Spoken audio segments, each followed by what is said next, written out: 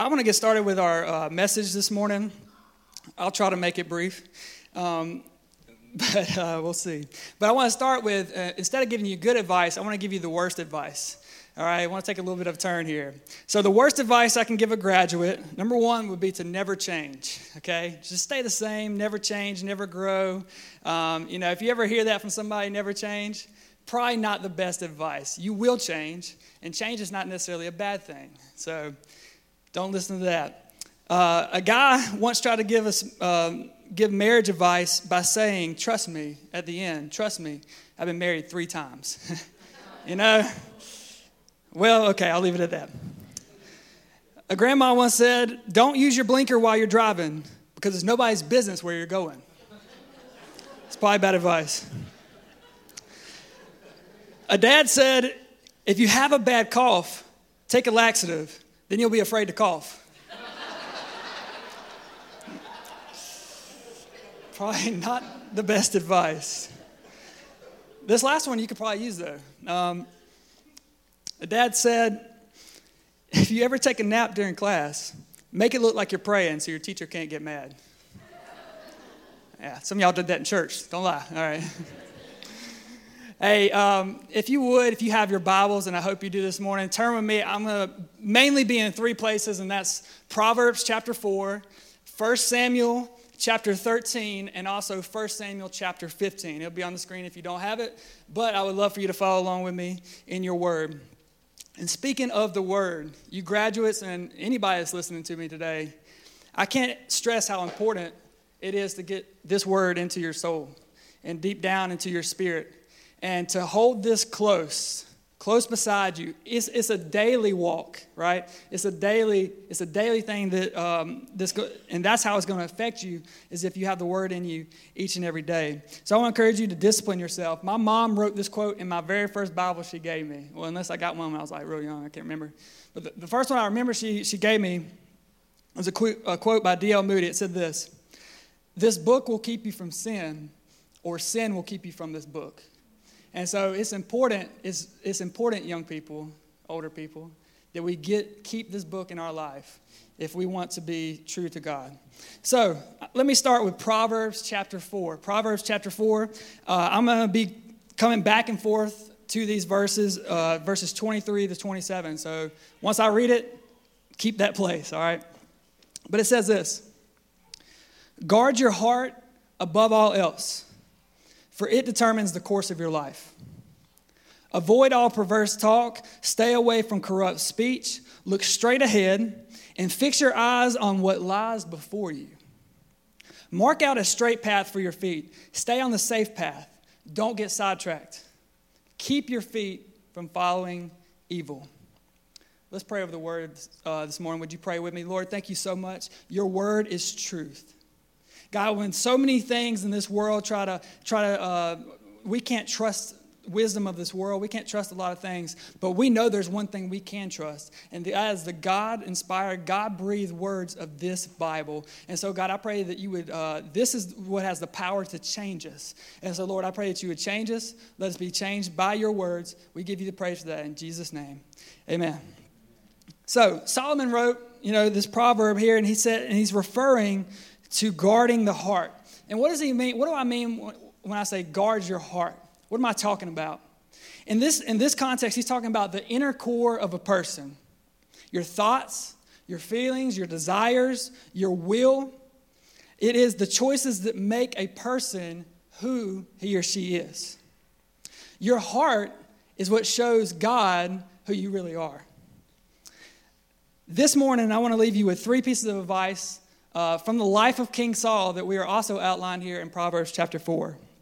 And the first one is to guard your heart. You've already heard it. You're going to hear it a lot. Guard your heart. Now, if you know anything about King Saul in the Old Testament, I'm not talking about Saul that became Paul in the New Testament. Easily confused. But there was a king in the Old Testament, the very first king of Israel, King Saul. Now, King Saul is usually portrayed as a bad guy. Well, that's justifiable because, number one, he was scared to fight Goliath. He made David do it. He was jealous of David. On multiple occasions, he tried to kill David. He was tormented by evil spirits, and even at the end of his life, he committed suicide during battle. These all would give you a pretty bad reputation. But sometimes I feel like Saul is unfairly betrayed because Saul was not always this way. If you look at 1 Samuel chapter 10, you don't have to turn there, but you can look at it on the screen. 1 Samuel 10:24, Samuel said to the people, the prophet Samuel, he said, "This man the Lord has chosen as your king. No one in all of Israel is like him." And all the people shouted, "Long live the king." Do you see that? No one in Israel is like him. I mean, that in and of itself tells me that Saul was something special. He wasn't just like a king that decided, like the people just decided on. Like God had decided for him to be king. And so his heart at one time was good. Not only was he have a good heart, he was tall and handsome. 1 Samuel 9:2. His son Saul was the most handsome in all of Israel. Whoa. Hey, he was head and shoulders taller than anyone else in the land. So he's tall, he's handsome, he's humble. I mean, when I say humble, I mean this. 1 Samuel chapter 10. I'm reading a lot of scripture. That's because y'all are adults. 1 Samuel chapter 10, 20 through 23, it says, "When Samuel brought all the tribes of Israel before the Lord, and the tribe of Benjamin was chosen by Lot. Then he brought out each family in the tribe of Benjamin before the Lord, and the family of Matrites was chosen." I thought I knew that. "And finally, Saul, son of Kish, was chosen among them. But when they looked for him, he had disappeared. So they asked the Lord, 'Where is he?' And the Lord replied, 'He's hiding among the baggage.' So they found him, brought him out, and he stood a head and shoulders above anyone else." I look at all these passages about King Saul, and I understand why he was chosen. He had it. I mean, he had we're going to find out later it's a little bit different than looks, but he had the look. He was handsome. He was tall. He had all the inner qualities of his heart. But along the way, something changed. It reminds me of my freshman year. My freshman year, I went to the University of Alabama, and I stayed in Patey Hall. Y'all know Patey Hall? Okay. It's pretty much an all-freshman dorm. It's like 5 floors of, freshman guys. And so when I came there, I was just like, what is happening? I mean, these are guys that just got away from home for the very first time. They don't have their parents on their back, and they're like in this college atmosphere at the University of Alabama. And so you can imagine over the course of a couple semesters, maybe what happened or didn't happen, all right? But I look at these guys, and I kind of wondered, I wonder how many of these guys grew up in church. I wonder how many of these guys know the right things to do, but when they got put in a different environment, chose differently. I wonder how many of these guys started out with a good heart, but along the way, allowed their heart to be corrupted. I met some friends there, who helped me stay involved with church, who helped me keep me accountable. I was 2 hours from home, so there was nobody that had to keep me accountable. But it was important, young people, you just going off college especially, find people around you that can keep you accountable. Proverbs 4:23 says, "Guard your heart above all else, for it will determine the course of your life." Number 2, we can learn from Proverbs 4:25 through 27. The prophet number 2 is don't get sidetracked. Don't get sidetracked. The prophet Samuel told Saul to wait 7 days for him to arrive to offer a sacrifice, a blessing over a battle. Now let me set this up. The Israelites were in a battle, and again, the prophet Samuel came to Saul and said, "Hey, wait on me. I will be there. I'm coming on the 7th day. That's when you're going to offer the sacrifice." He's like, "Okay, no problem." Well, there was a problem. The problem was the Philistines had mustered an army of 3,000 chariots, and the Bible says that soldiers as numerous as the sand on the seashore. That's a lot. The army of Israel was pretty scared. You can understand why. I mean, this is a huge army coming at them, and they grew impatient. They're coming after us. They're about to overtake us. It's the 7th day. Samuel's not here. And so what's Saul do? He offers the sacrifice early. 1 Samuel 13, if you have that place. 1 Samuel 13, 10 through 14. Just as Saul was finishing the burnt offering, Samuel arrived. What timing? Saul went out to meet him and welcome him, but Samuel said, "What is this you've done?" And Saul replied, I saw my men, they were scattering from me. You didn't arrive when you said you would. The Philistines were at Michmash ready for battle. So I said, the Philistines are ready to march against Gilgal, and I haven't even asked for the Lord's help. So I felt compelled to offer this burnt offering before you came. Can you blame him? When I put myself, this is why I feel sorry for Saul, because when I put myself in his shoes, I'm like, man, I would have done the exact same thing. If I didn't see Saul there when I thought he was supposed to be there, and this army's pressing on me, and I'm the king, I'm the very first king of Israel, he had to make a decision, right? But this is what Samuel replies. I want you to get the words of Samuel in these texts here. He says, how foolish. You have not kept the command of the Lord your God gave you. Had you kept it, the Lord would have established your kingdom over Israel forever. But now your kingdom will end. For the Lord has sought out a man after his own heart, and the Lord has already appointed him to be the leader of his people, because you have not kept the Lord's command. Now I'm going to need a volunteer. I need one of you seniors. Come on, Madra, you're closest. Come on. I brought some wrapping paper, and we're going to wrap you up. No, I'm just kidding.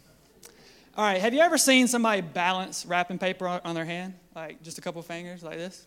Okay. You think you can balance this? Okay, are you sure you can balance this? All right, so I want you to just put one hand under it and one hand on it until I tell you to let go, okay? And I'm actually going to get you to walk towards me too.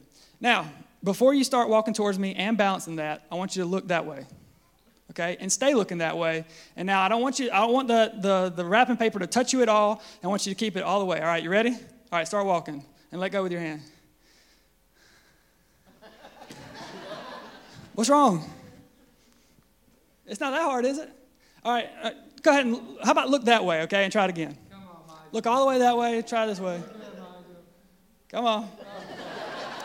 All right, this will be a little bit easier, all right? Hop back. Just look straight at your feet, hold it up, probably about eye level, but just walk with it that way, all right? Surely you can do it this time. All right, we'll give you one more chance. This time I want you to look at the top of the wrapping paper while you walk to me, all right?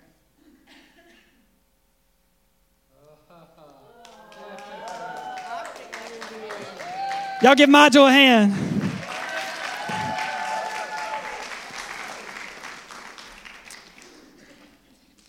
It's important in life not to get sidetracked. You see that? When his focus was in the right place, he was able to maintain. It was easy, right? You probably could have walked all the way around this place. Oh, I hope you could at least. But, I will put it like this. It was a lot easier.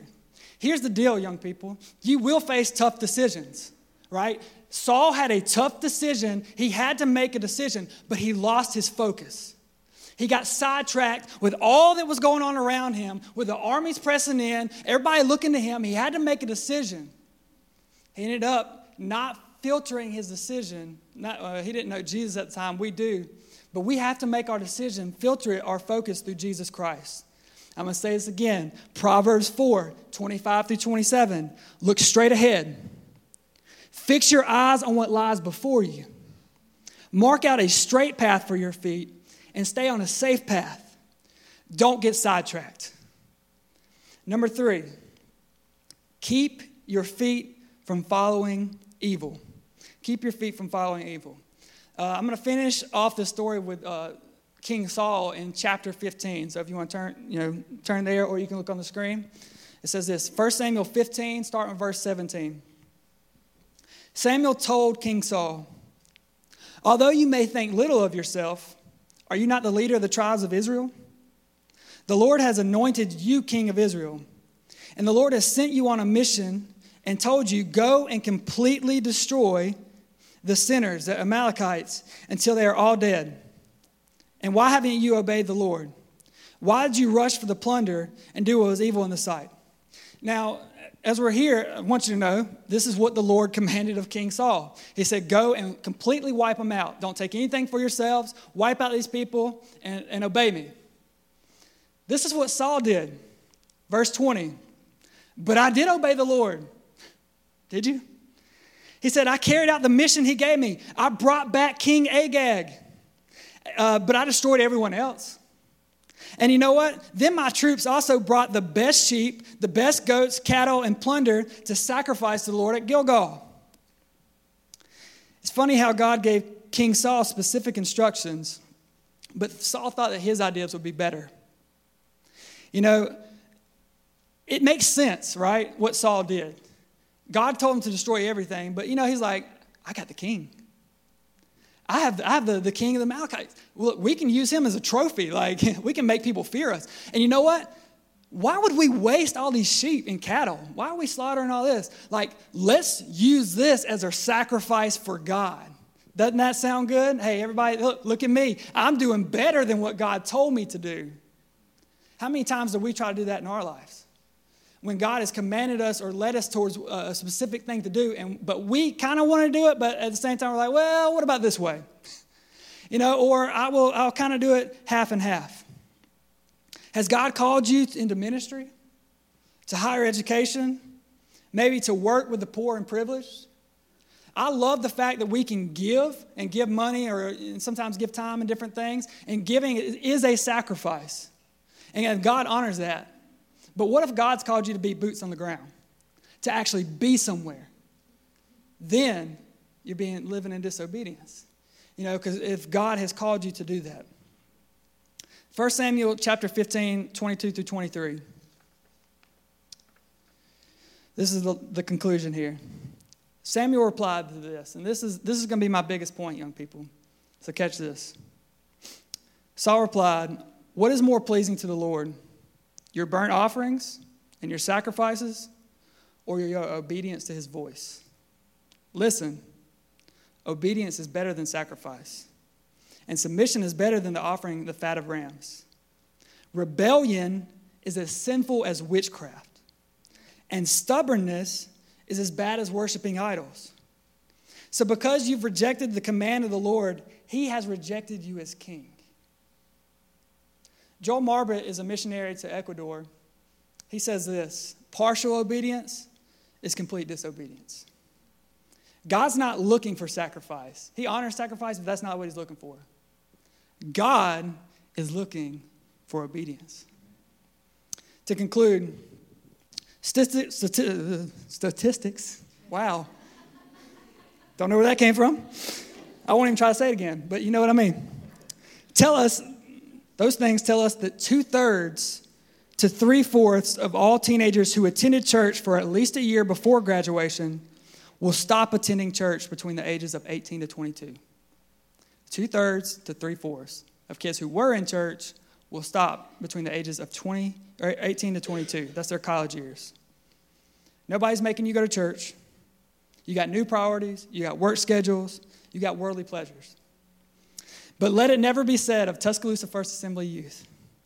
And I want to declare that statistic is broken over your lives. I pray for a passion to God to be stronger than ever before, a boldness to go in the darkness, which is many college campuses, there is a darkness there. We need to bring that light and not be overcome by it. But darkness will never overcome light. It just never will. Light overcomes darkness. You have to allow your light to go out in order to be overcome. And so let your light shine. For you parents and you elders, you aren't exempt from this either. All right, I'm not just talking to the young people today. You may have made several bad decisions in your life, several bad choices, but it's never too late. It's not too late for God to use you in your calling. Let me remind you of Moses, who at 40 years old killed somebody and had to flee into the wilderness. And for 40 years, he was out there just living his life. And at the good young age of 80 years old, God called him to deliver the people of Israel out of Egypt, out of over 400 years of slavery.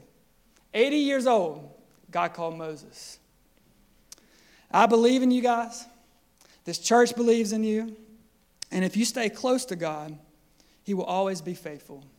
If the worship team could come back. I'm reminded of the next king of Israel. The next king after King Saul was King David. And, I think it's fascinating how much the Bible talks about our heart. It says that a good tree, in Luke and some of the other Gospels, it talks about a good tree produces good fruit, a bad tree produces good fruit. And we are kind of like trees in the fruit that we produce. We produce good fruit out of the righteousnesses within us, or bad fruit out of the wickednesses in us. And, it says that out of the abundance of the heart, the mouth speaks. So what you put into your soul, who you are, what you allow your eyes to see, your ears to hear, yourself to experience, what you put in is eventually is what's going to come out. Because that's what your speech is going to be like. It's out of your heart. When God was looking for King David after King Saul, he said, I'm looking after a man after my own heart. And when the prophet Samuel came to anoint King David, he told him, he said, man looks at the outward appearance, but God looks at the heart. So it's important, young people, above all else, guard your heart. Secondly, stay focused on God. If we allow our circumstances to get us off track, just like that gift wrap, it's going to fall. Our life is going to fall apart. Focus on Him, even when things are tough. And lastly, the most important thing you can do is obey God. Above all else, man, you got to be obedient to Him. This morning, if you're in this place, and my prayer was just that the Holy Spirit will work on your heart. And if God's been dealing with you during this message, it's not my words. It's, I try to read a lot of scripture because I want God to do the talking. If you're in this place, and you guys can stand with me, I want to allow the last part of this message, or the last part of this service, to spend time at the altar, if you'd like. I believe in prayer. I believe in the power of prayer. I believe that God moves and changes through prayer. And, if you're in this place and either, number one, you know that God's called you to do something and you're not living it out, we want to encourage you in that. We want to encourage you and pray over you for God to work in the calling that He's called you to do. Or if you're in this place and you just say, you know what, I need to work on my heart. I have allowed things into my life that I know I shouldn't. You want prayer, it's here. You feel like you're getting sidetracked, He's here. You feel like you're not being obedient, we're here for you. Pastor, myself, some of these other ones want to pray for you. So as we end this time in worship, and we'll come and close in just a minute, but for the next few minutes of this service, would you come if God's working on your heart, and come join us down here at this altar? We'd love to pray for you.